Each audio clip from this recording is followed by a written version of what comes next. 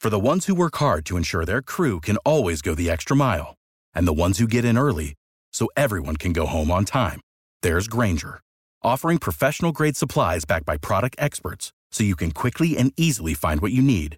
Plus, you can count on access to a committed team ready to go the extra mile for you.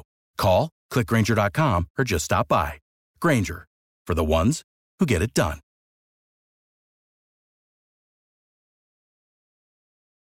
Every team, every topic, everywhere. This is Believe.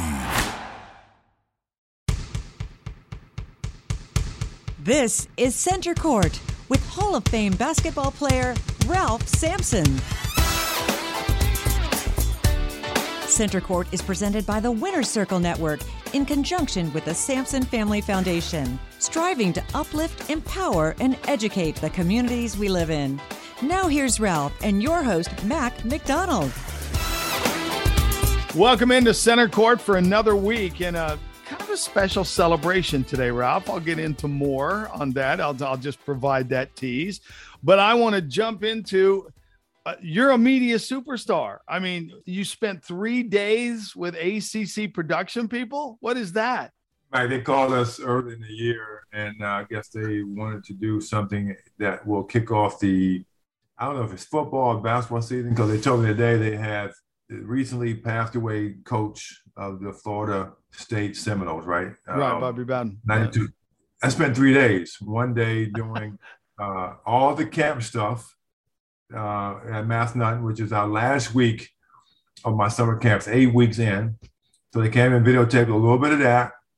They went around Harrisonburg and videotaped the high school and all the other kind of stuff they did. Talked to Coach Berge, whoever they talked to. Wednesday, they came back to camp and videotaped more. And they got Coach Holland and Ann Holland and stories, whatever. And then today, I was on the lawn at the University of Virginia. They interviewed Ricky Stokes and Jim Miller as well, and John Paul Jones Arena, and I was there as well. And Mac, so 3 days, they said it's a 30-minute show. I don't believe them. Me, Ricky, them don't believe them as well. So it was fun to be around, but to be able to highlight something and be the first legendary series at ACC Network this year is going to be fun.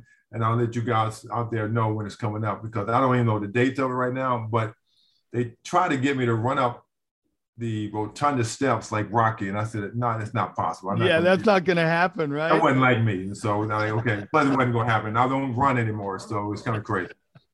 Real crazy. Well, I guess congrats are in order, because that's a great tribute. But when you get the media guys involved and television guys, apparently, you know, they want every shot, every sunset, every sunrise, every interview with everybody Everything they can get. And then 90% of it will end up on an editing floor, and you'll have a 3-minute piece that'll be perfect.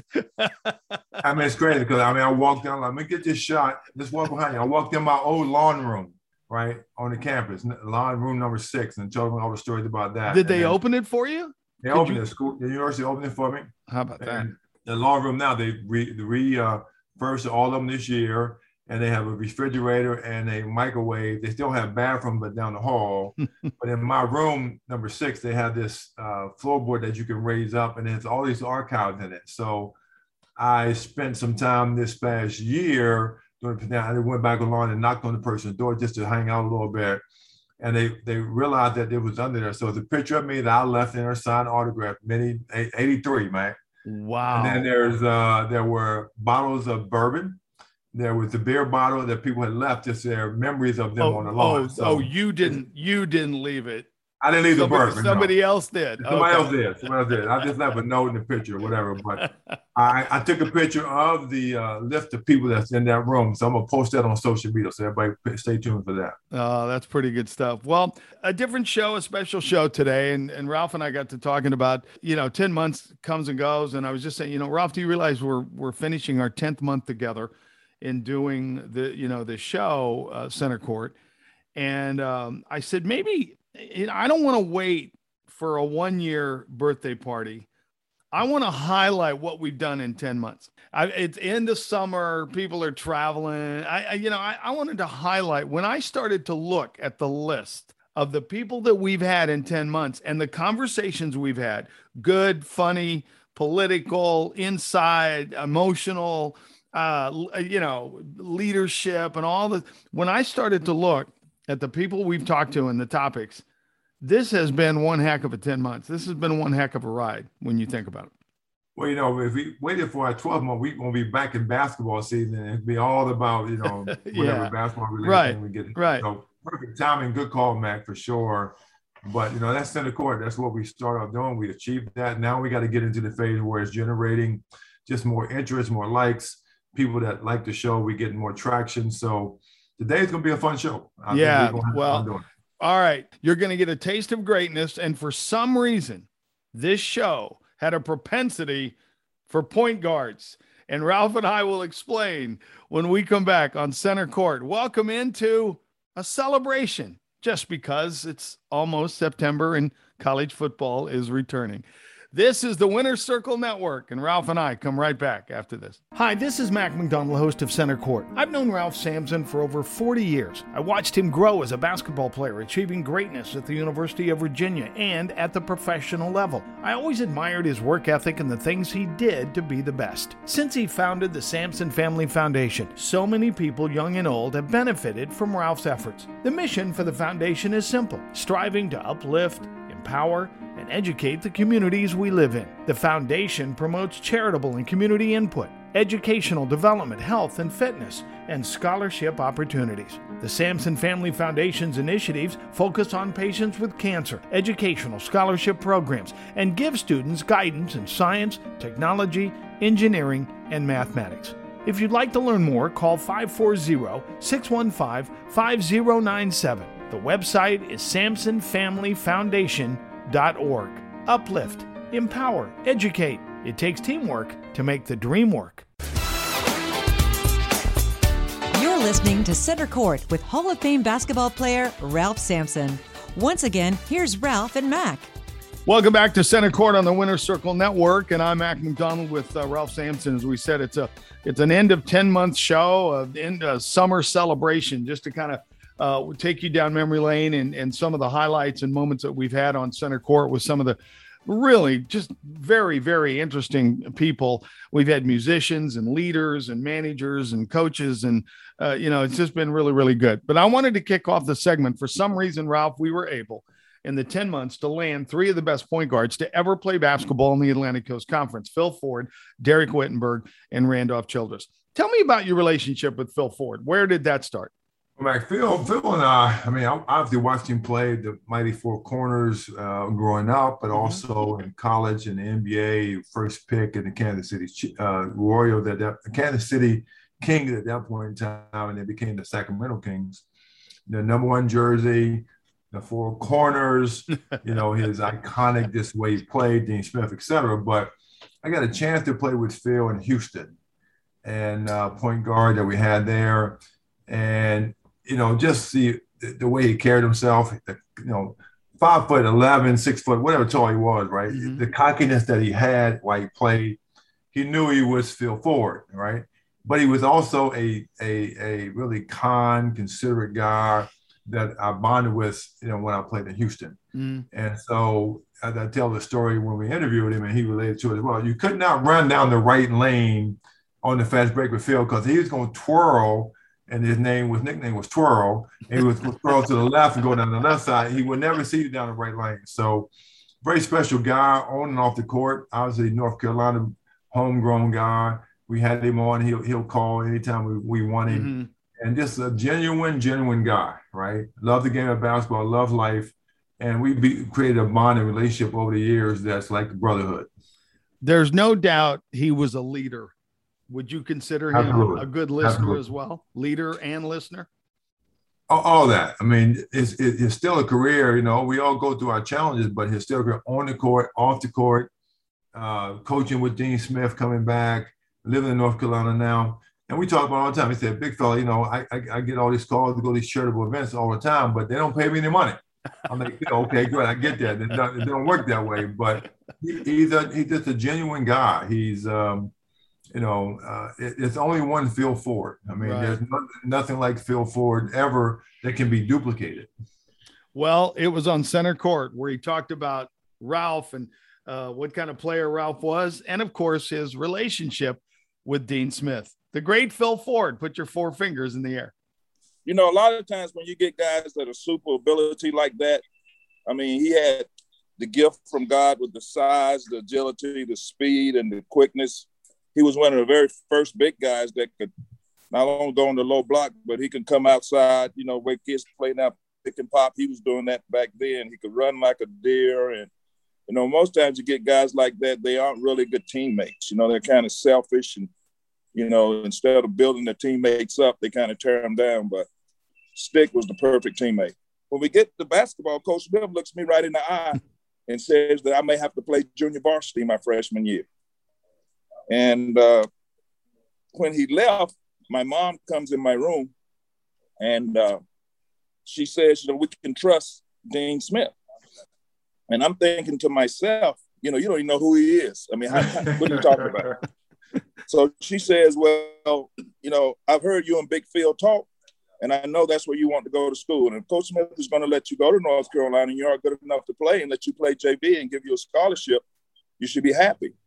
And if you get to play a little bit your sophomore year on the varsity and get to play a little bit more your junior year, let's say by the time you're going in to be a senior, you're going to be a senior at Carolina and you have a chance to be a starter, you can know that Coach Smith won't be out promising your starting position to another high school All-American. And, you know, she kind of kissed me and skipped out of the room, and she was right. And that was just the start of a relationship I had with Coach Smith, like a father-son, until the day he died. Ralph, like you, you know, growing up and you start to watch ACC basketball. Of course, I was grown up at the time, but you start to watch ACC basketball. As I said, Phil Ford was as iconic as they come with the way he handled the game and just really what he meant. And then when somebody builds a restaurant or a bar after the offense that you used to run, four corners, you know, on Franklin Street, you're pretty good stuff. All right. Our second guard I just mentioned, Derek Wittenberg. That 83 run by North Carolina State, much to the chagrin of UVA fans and Ralph and the team that should have been in Albuquerque, New Mexico for that Final Four, probably to play Houston again. It was just so disappointing. But Ralph, you got to give Jim Valvano and Derek Wittenberg and Sidney Lowe and Thurl Bailey, all those guys, you know, Terry Gannon, you got to give them credit for the run they made in that spring of 83, even though it cost you a chance at a Final Four and maybe a national title. Well, you know, again, I've always said over the years, looking back, that there's 2 certain iconic games and situations that I've learned to like and stop disliking and understand the magnitude of it. And you mentioned Phil Ford as one of the iconic guards. Great. But Derek Wittenberg is not a guard. He was a small forward. He was a shooting guard. He never brought the ball down point guard because he couldn't dribble. Right? He was on the floor. He was one of the 5 players. Yeah. But he loved to shoot the ball. He was, you know, 6'1", stocky guy, can jump out the gym, dunk the basketball, etc. But what an amazing run, Mac, that they had. We all know it as well, right? So when I look back at that, the Jimmy V story, their run getting into the NCAA tournament because they had to beat Michael Jordan. They beat us to get into the NCAA tournament. They would have never happened if they didn't do that. Right. They go along and make that iconic run in the NCAA tournament, beat us again, then beat Hakeem Olajuwon and that group to win the national. I mean, it's crazy the run they were on. So, you know, if anybody out there doesn't believe in there's a greater power above, then that year proved it all in once because they should have never got on the ACC tournament. Right. And Derek is very, very humble and, you know, in the accomplishment of what happened. But he was always proud of the 79 class. Mm-hmm. The 79 class, which you said was one of the greatest, you know, classes to ever play in college basketball. And then, you know, of course, a lot of you guys ended up turning pro. But he was so proud of the class and just it was like he wore that 79 class as a badge of honor. He does. And again, I tell a story all the time that I was not supposed to be a part of the Capital Classic and the Washington, D.C. All-Stars versus the United States All-Stars. Mm-hmm. And it was 7 or 8 7-footers, myself, Greg Kite, Sam Boyd, Tim Andre, the list goes on and on, Clark Kellogg, Antoine Carr, Isaiah Thomas, Ray McCoy, were all on the United States All-Star team. So since they were loaded, and they only had Wittenberg, Lowe, Thurl Bailey, Mike Tissoff, Quentin Daly from the Baltimore area. They said, well, Ralph is close enough to be on the DC All-Stars. Mm-hmm. So, okay, great. I'll go there and play. We ended up winning that game. That's Derek and our relationship started in 1979. Wow. At that game. And it goes on and on and on. And now he's iconic, wins a national title, movies, books, everything's come out as well. And, over the V Foundation, we had Mac, the president of the V Foundation, on our show. Wow. At one point in time here, that's telling all the stories that they're doing. And he just had his 10th, 15th or so golf tournament this past week, where he raised more money for the V Foundation and his iconic Darren Wittenberg Foundation, that they raise money for kids to go to school. So he's a machine. He keeps going. All the best to Darren Wittenberg, but definitely an iconic guard in the ACC. Yeah, absolutely. Well, here's Derek on center court talking about that 79 class and that magical run in the spring of 1983. Well, it was the way we won, and nobody thought we would ever be in that position. And then the personality of Jim Valvano.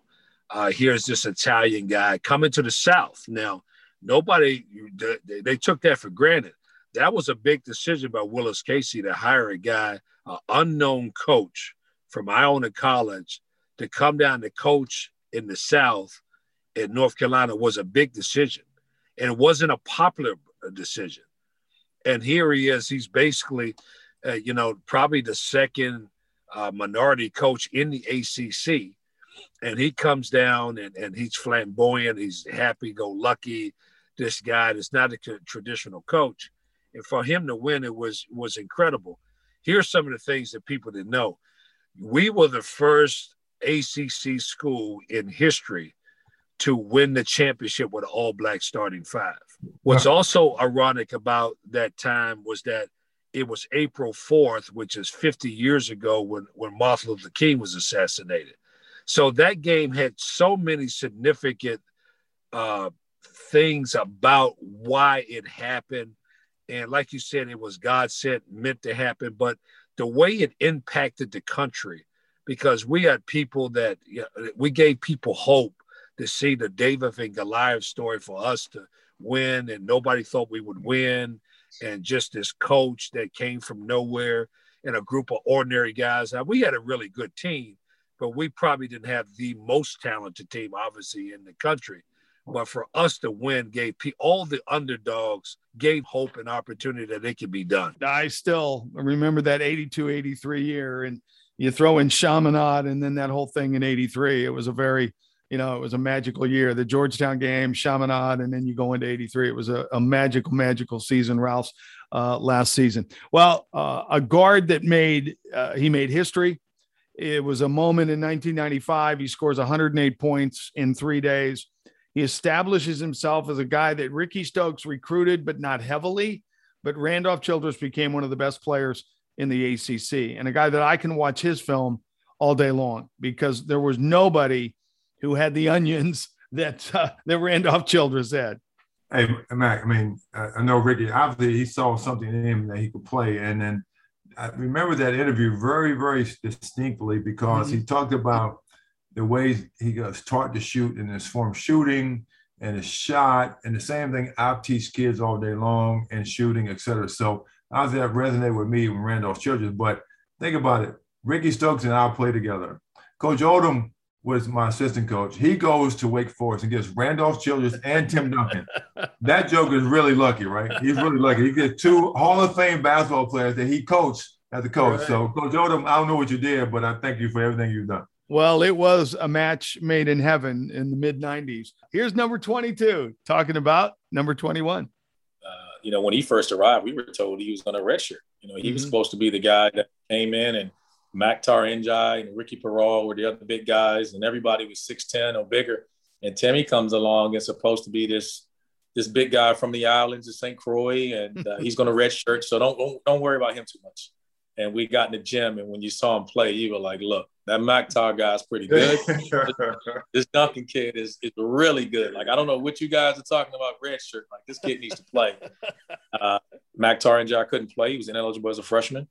And Timmy was kind of thrown to the wolves. And so once we got to that point that he had to play, we spent so much time like, look, this is, you kind of expedite this learning curve, like, hey, in the gym, extra work.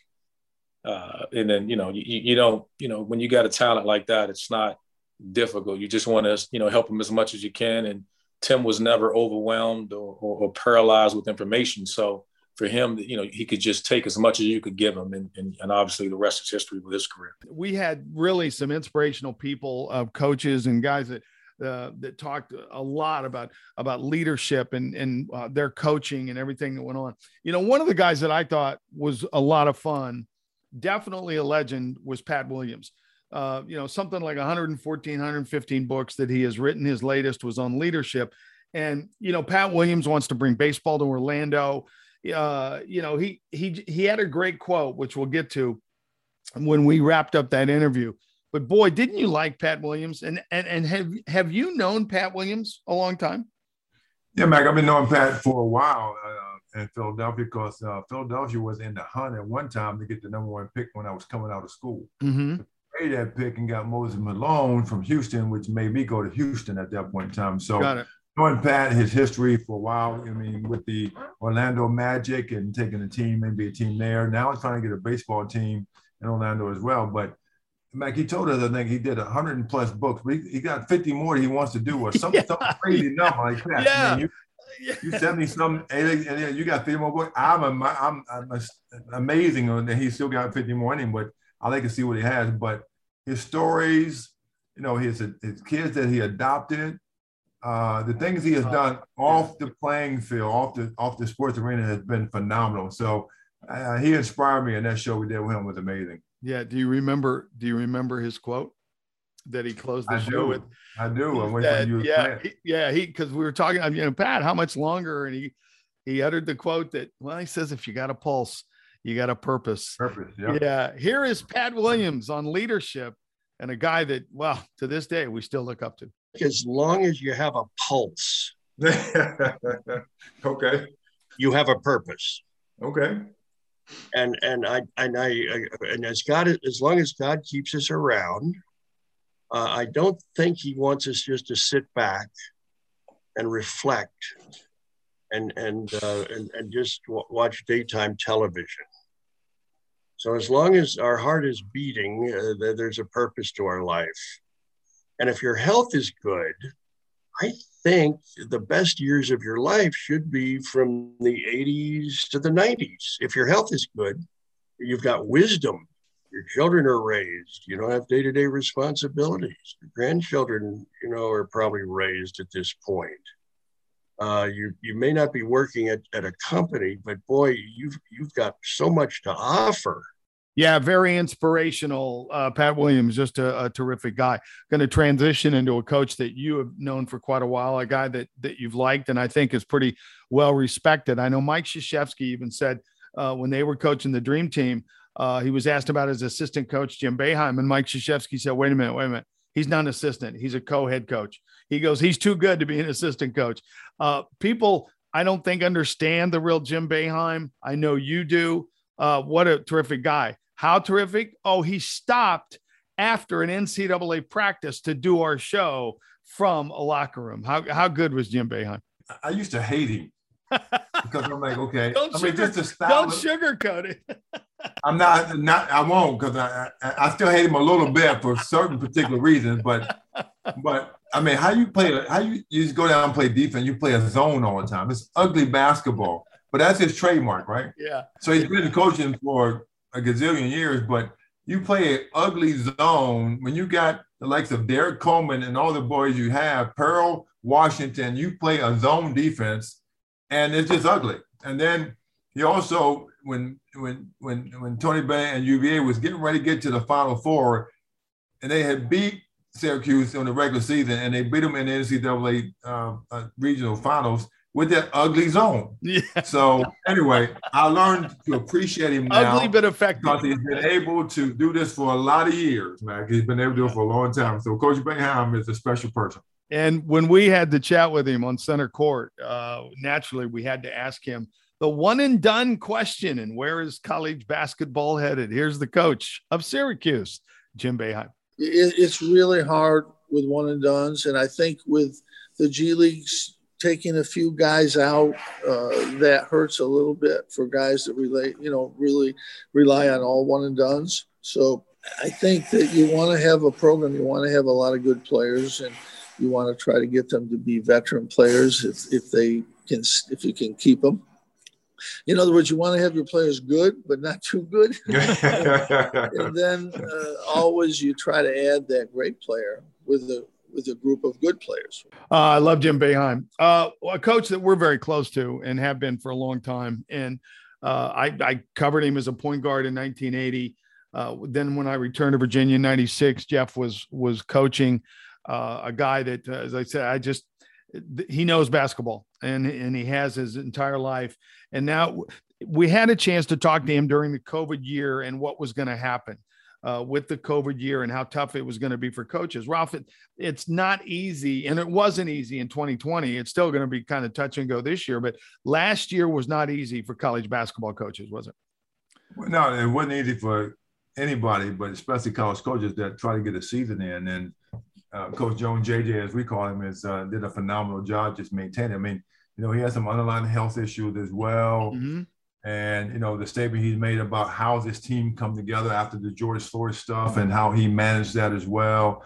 I mean, we know JJ is a special person. I mean, I was going to tell JJ, you threw the lob off the top of the backboard. I had to go get it look good. So we keep going back and forth there. But Jeff Jones is one of a kind. Again, I mean, we have a brotherhood at UVA, and he's part of that brotherhood. And he's kept the legacy going on even outside of the UVA fabric with all the players he's coached. And I mean, I can't say enough about JJ because he's one of a kind.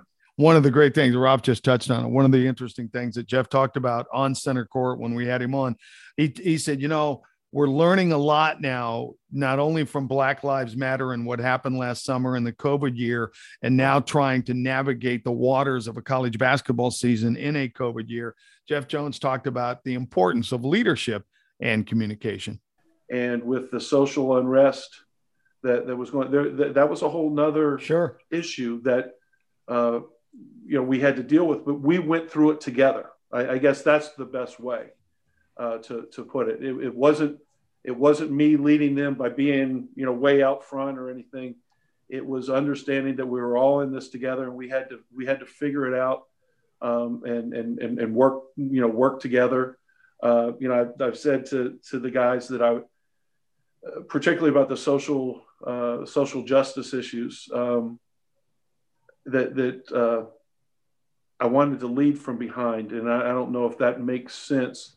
I didn't want to be out front. I didn't want to be the face of our efforts, but I wanted our players, the young men that were showing leadership themselves. I wanted them to know that I was going with it, that I supported them. I was encouraging them to express themselves, to learn. One of the things, quite honestly, and I apologize, I kind of have veered left here. Yeah. No, this is pretty interesting. So, but one of the things that I found out about myself is that my education through, one through college, 1 through 12, and then college, about racism, about social injustice, particularly about institutional racism, was woefully inadequate.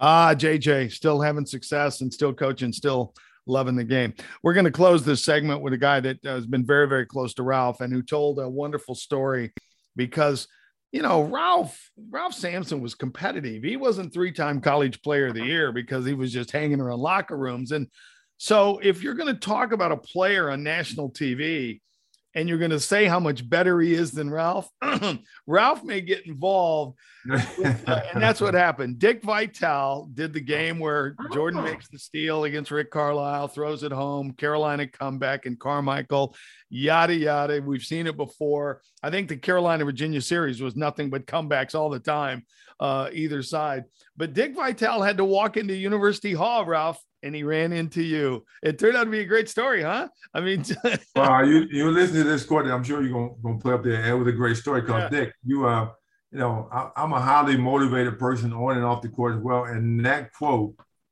still sticks in my craw somewhat when I think about Dick Vitale.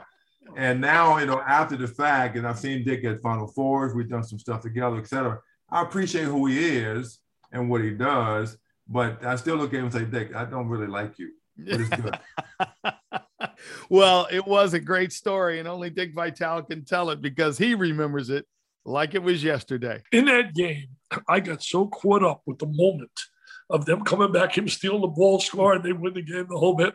I go, forget about Ralph Sampson. I said, the number one player in America, pound for pound, inch for inch, is Michael the Magnificent. Little did I know, you don't remember this, Ralph. Little did I know, I have a game coming up quickly. I don't know what day it was. Had to go to Virginia to do a game. I walk in about 2 hours before game time. I'm walking into the area where the media goes, and you walk out of the locker room, and you look at me and you go, there is Michael Jordan's PR agent. But it was the moment. I mean, nobody has to make an excuse for Ralph. Ralph was a terrific. I mean, you were a great college player. Building a game plan for life. It's basketball and beyond. We return to Center Court with Hall of Famer Ralph Sampson. Welcome back to Center Court on the Winner Circle Network. Mac McDonald, Ralph Sampson, good to have you along. It's an end of summer celebration. Well, I know one of the special nights that we had, Ralph, because he was such a good friend of Terry Holland's and such a big part of the Atlantic Coast Conference, was our conversation with Lefty Driesell. His son was there, Chuck, and Lefty, he loves you to a certain degree. I think, as you just said a few minutes ago, I think he hates you a little bit. But to use your quote, but Lefty's Lefty. There will never be another Lefty, will there? Never. Iconic left-hander. I mean, he recruited me out of high school. He was at the doorstep when I announced I was going to UVA, saying, "Don't go to UVA." He and John Lucas. And then I had the great pleasure of coaching with him, as you know, at James Madison University for a year there, and he left no stone unturned when it came to recruiting. So, very special person. But Mac, you remember that show? We surprised him with Buck Williams.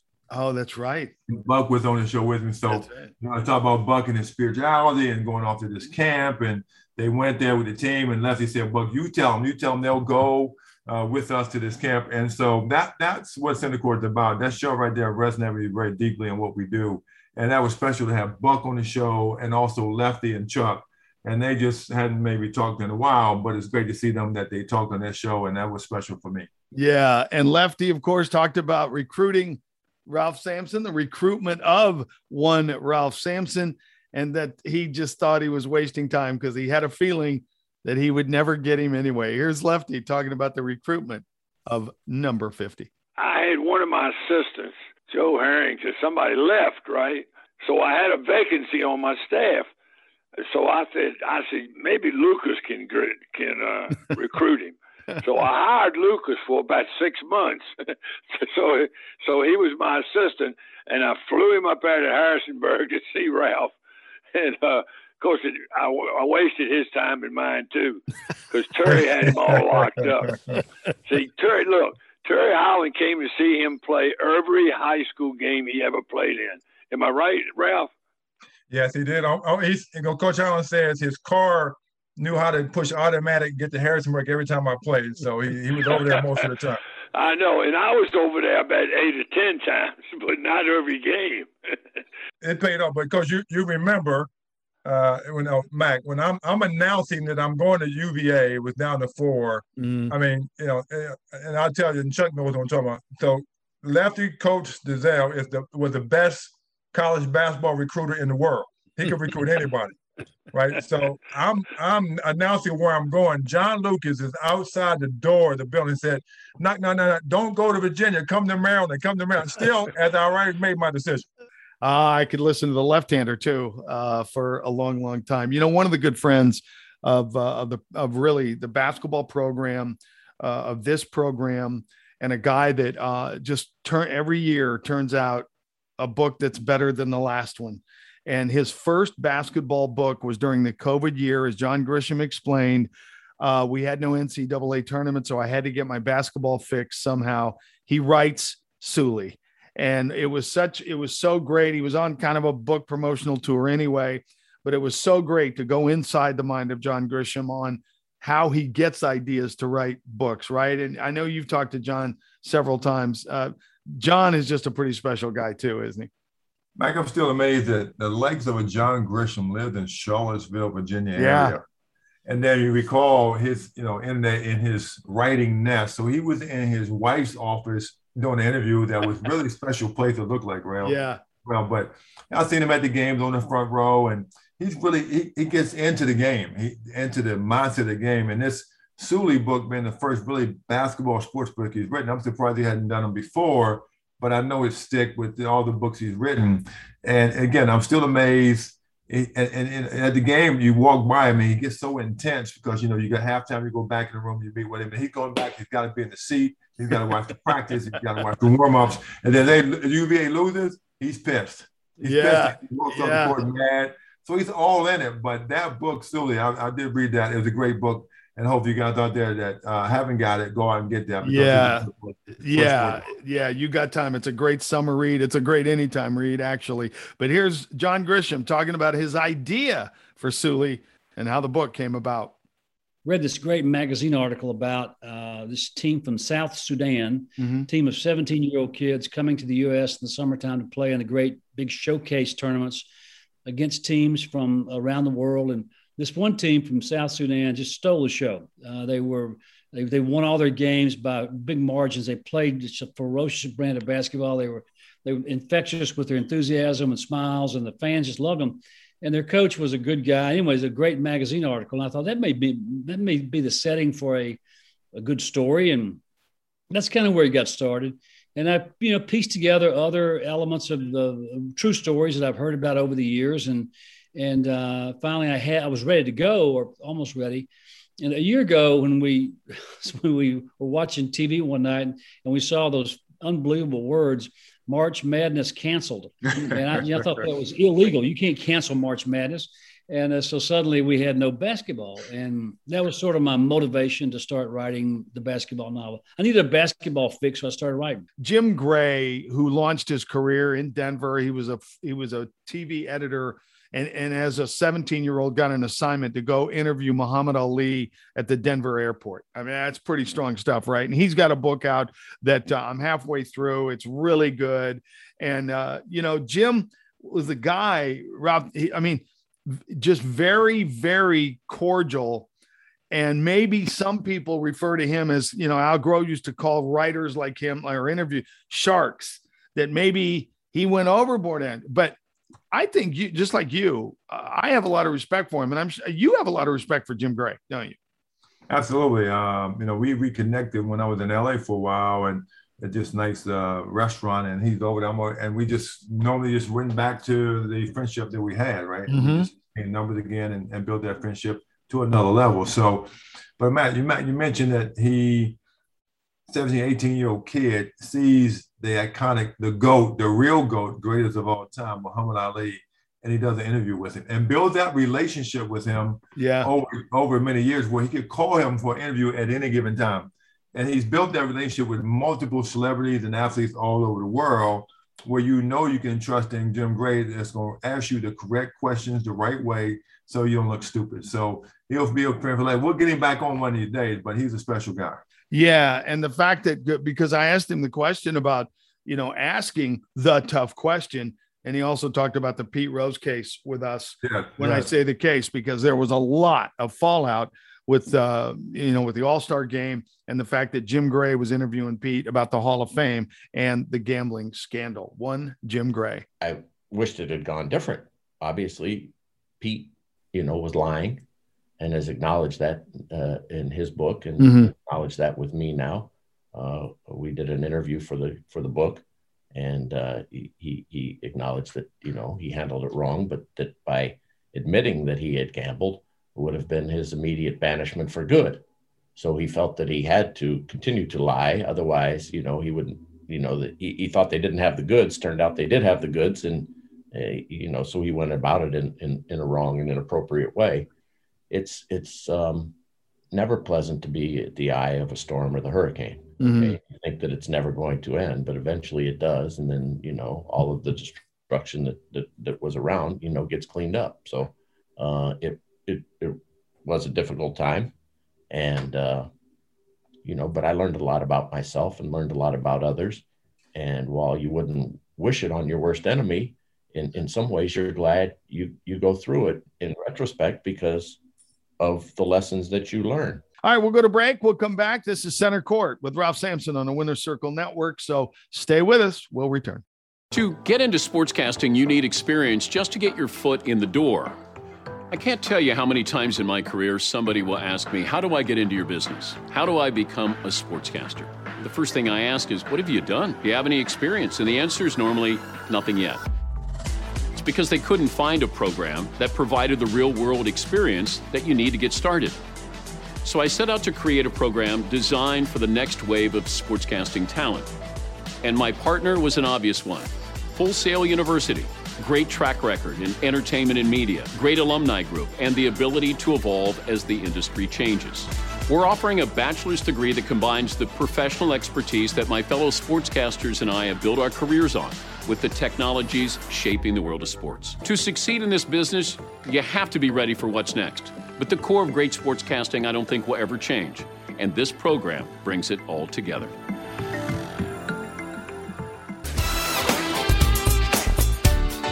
Welcome back on the Winner's Circle Network, and this is Center Court. It's been a heck of a 10 months, and, I couldn't get everybody in today. I just could not get all the people that I wanted to get. When you start to look at the names that we've had, it's really been an all-star group. Well, you guys out there listening, just go back to the podcast. If you want to listen to all the other previous shows, you'll find them on Spotify and all these other networks. But, Mac, the like of Harry Tuttle, Clemson all-time great, played. His story was crazy phenomenal, right? As far as his career, life after he leaves the NFL, he has hard times, et cetera. To a Harry Tuttle, to a Darrell Green, the iconic Redskin guy that has been on here as well, to Isaiah Thomas, to Brian McKnight. Brian McKnight Christmas show was off the chart, right? That was crazy, crazy, crazy. So I thank all you guys that were on the show. We got more to come in the future here. That makes sense, but BJ Armstrong was another good show, Mac, that we just had. Chicago Bulls play with Michael Jordan. Has a podcast show out there as well, all over the country. And also he mentioned to us maybe in China or overseas somewhere. So we got to get our show over there too to make this thing work. But the guests we had previously on this show are amazing, and there's more amazing guests to come. The last couple too, Cedric Maxwell, and then of course Dolph Pulliam with his amazing story. Oh my God, that was a great show. You haven't listened to that one. I got great reviews on that one, man. Oh, yeah, it was amazing. How you turn down the Celtics? And I'm still down. I turned down the Celtics and Red Auerbach and the Dallas Cowboys. Yeah, Dolph Pulliam was great. All right, before we go, we have mentioned it on this show, and so proud of what's going to happen in Charlottesville. And I know I'm going to have to figure out a way to run a tab up there, but Ralph's Restaurant is, have you circled a day? Are you on schedule? I get a million questions. Are you on schedule as far as construction and the Ralph Sampson American Tap House? Well, Mac, these days you can't be on construction. No one, you're never really on construction schedule and stay on schedule. Two, the pandemic and all the stuff you got to purchase to get there is way off schedule from that standpoint. We're still trying to find the chairs for the area. So I do know, and I can't give it all out there. You guys got to come see it, that there will be a picture of University Hall somewhere in this building with Ralph's house on it. It'll be small, it could be large. I don't know, but come check it out. The actual picture of the words Ralph House written on the top? On the top of the University Hall. Yeah, I have a picture in my office actually of that same picture. So there's pictures out there. But that's awesome. I wanted to be there, but it's going to be a special place. It's not about me and University Hall. It's about me and just the legendary University of Virginia and the history of the athletes. I say this all the time. I was asked in that show with Raycom Sports today, Mike said, what's the significance of University Hall? I said, it's a camaraderie of the athletes that play sports at University of Virginia because we were all in one building. We weren't all on separate, individual courses, but we were all in one building. So that football players, the track players, the baseball players, et cetera, et cetera. And then we walked the lawn today, and I had a swimmer and Val Ackerman, all those guys, and we have Val Ackerman on here as well. I forgot. That's exactly right. That's right. But we were all on the lawn together, hanging out in my senior year. So it's crazy. Yeah, really good stuff. Well, it's been fun. Have a good week. I mean, it never stops, right? We start another 10 months next week, right? And I think we should go 10 months, then we start a whole new year, right? We got to get it going. All right. End of summer celebration was a lot of fun. For Stick 5-0, he is Ralph Sampson. I'm Mac McDonald, and that's Center Court on the Winners Circle Network.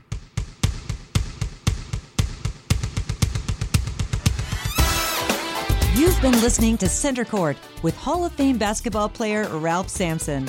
Our podcast is available on the Believe Network at BLEAV.com. Center Court is presented by the Winners Circle Network and the Sampson Family Foundation. For more information, log on to SampsonFamilyFoundation.org. Uplift, empower, educate. Teamwork makes the dream work.